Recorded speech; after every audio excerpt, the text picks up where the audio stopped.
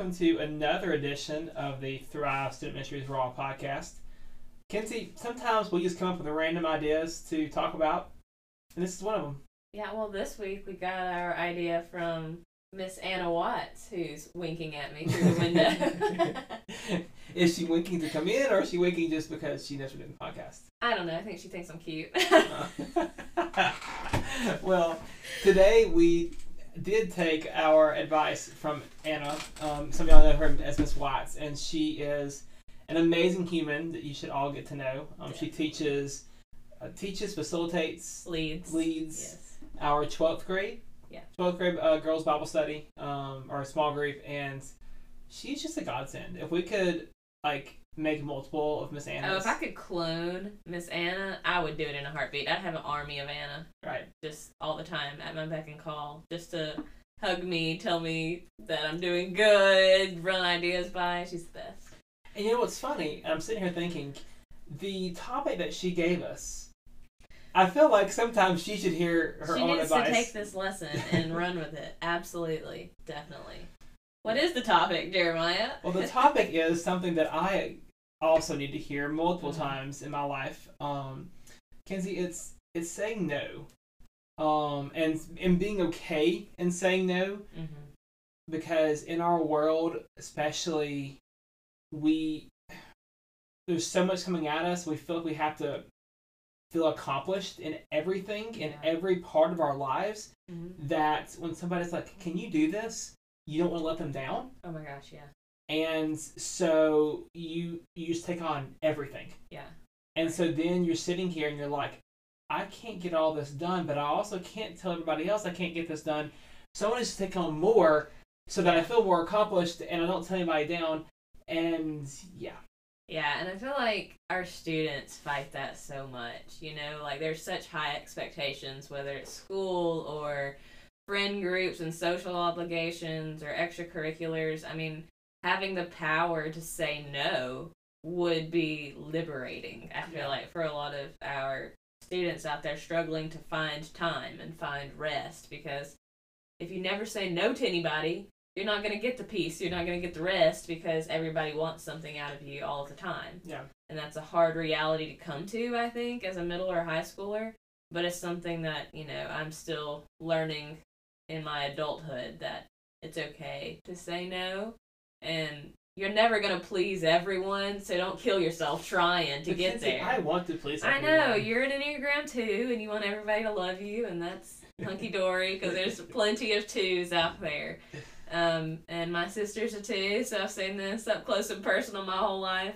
And I mean, I'm not a 2, but I think we all want people to appreciate us and think that we're valuable and love us. And so I think a lot of that comes from this feeling of people won't love us unless we do what they need us to. And that's not, it shouldn't be true. If it is true, you're friends with the wrong people. Yeah. I think, and when I was in seminary, we talked a lot about Sabbath, and I didn't have the opportunity to take the Sabbath class. They actually had a class for Sabbath, and my friends that took it said it was amazing because it just literally allowed them to take a step back and to say no to everything else. Yeah. And just to Sabbath.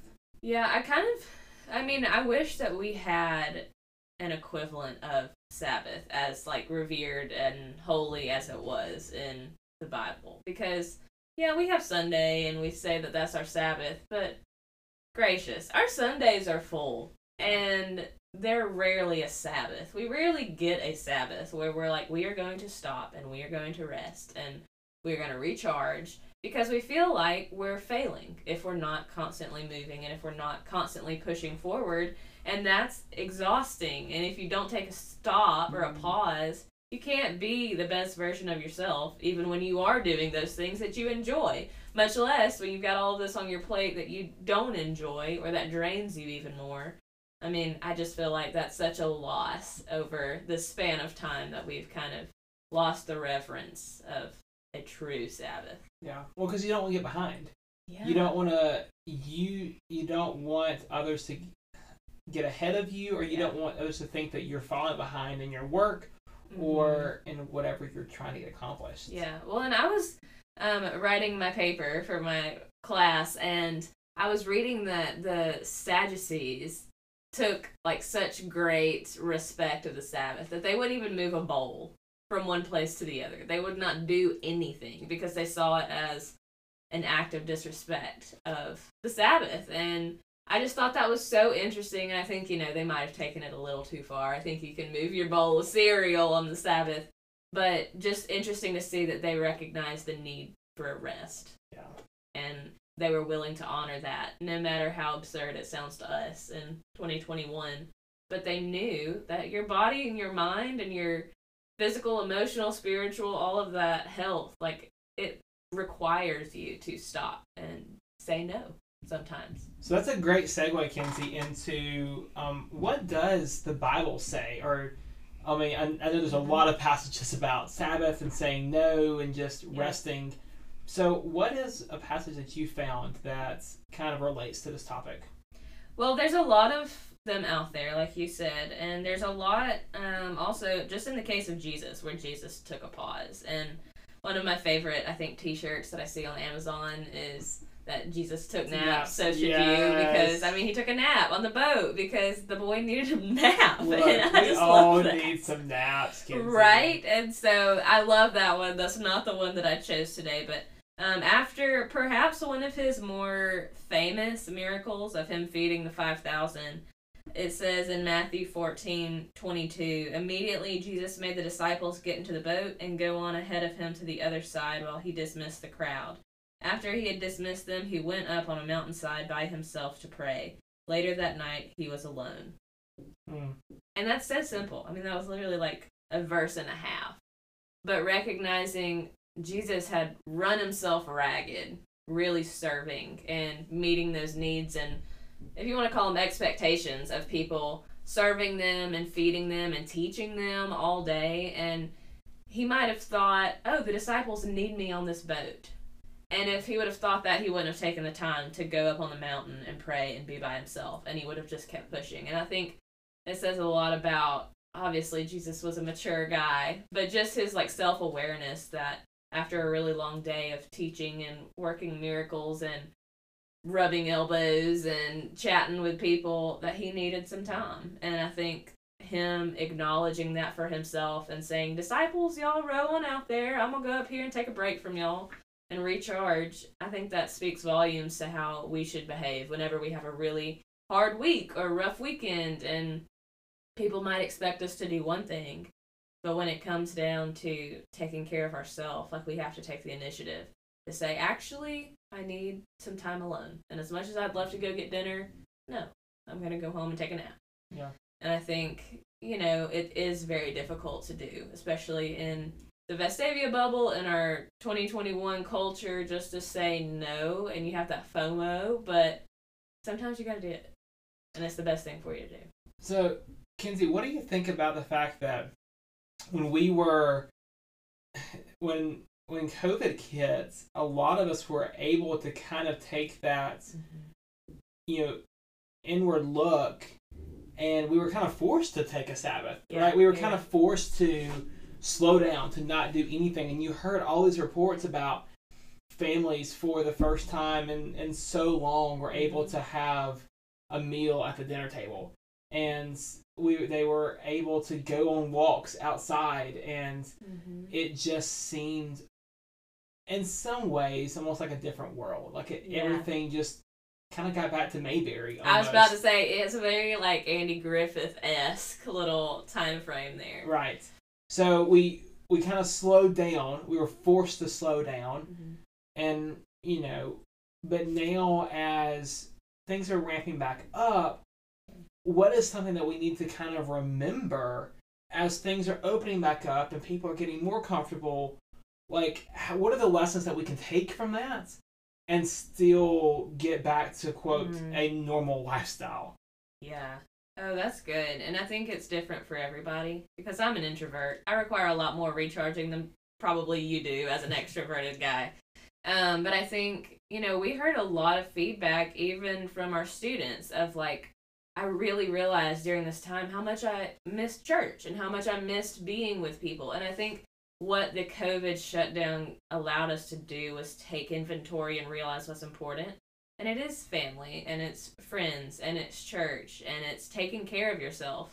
And I think a lot of times that those priorities get clouded whenever we have grades coming in and tournaments on the weekend and small group meeting right after a long night of homework, and it just sometimes gets really hard. And so I think as we start back opening up everything, we start filling up our calendars again, we have to remember the place where we were this time last year and how important it is to take a stop. Because if you don't stop, you don't realize what's around you. You don't take in and appreciate everything in that one moment because you're constantly looking ahead to the next one or looking back, regretting that you didn't get to do all these things last weekend or last night. And so I think the COVID pandemic has allowed us to look in the moment and say, okay, what can I do in this moment to appreciate what's around me, not to rush it, just to be here and be where my feet are and see what's going on. And I think if we can just take that mindset, we don't have to erase everything on our calendar. We don't have to say no to everybody. But I think if we get to a place where we're not fully enjoying everything that we're choosing to do, then it has to be where we step back and say, let me reevaluate what can I cut out to enjoy the things that I'm doing more and really appreciate the fullness of this one moment. Yeah, I agree, because I think it would be, it's sometimes better to be more intentional and focus on a few things than to only give your 20% to 20 things than to be able to give 100% to 3 things. Yeah, definitely. I mean, if your goal is productivity and being effective and meeting expectations, you have to take care of your energy resources like that. And you have to say, like, oh, I love cheerleading, and so I'm not gonna drain myself doing chess club and band and all these art projects and picking up trash down the road. Like, I really need to focus my time on cheer. Maybe that was a terrible example. But you have to kind of, I don't know, not compartmentalize, but recognize what your body, what your mind needs to healthily get you through when there's 1,000 expectations that are going to be placed on you. But you ultimately get to choose who and what you go for and what you spend your time on. And I think even that is freeing to recognize you do have a choice. Yeah. And you always have a choice of yes or no. And how are you going to wield that to get the most progress in your person? Yeah. I think the coolest thing, as we probably are starting to wrap up, is that whatever we do choose, God is going to use us in those activities if we allow Him to. Yeah. And so allowing God to use us in the cheerleading or the chess club or whatever it is, but then allowing us to be able to rest so that God can use us effectively. Yeah. I mean, because just think about it. If you're so exhausted from cheer and you go to your chess tournament and there's a person beside you that you could be really kind to and really bubbly to, but you're so exhausted from everything, you might miss an opportunity to witness somebody. You definitely miss an opportunity to love on them. Yeah. And so I think making sure that you're in a place where you can engage the moment and the people to its fullest, like, that's huge. And it's hard to figure out that balance.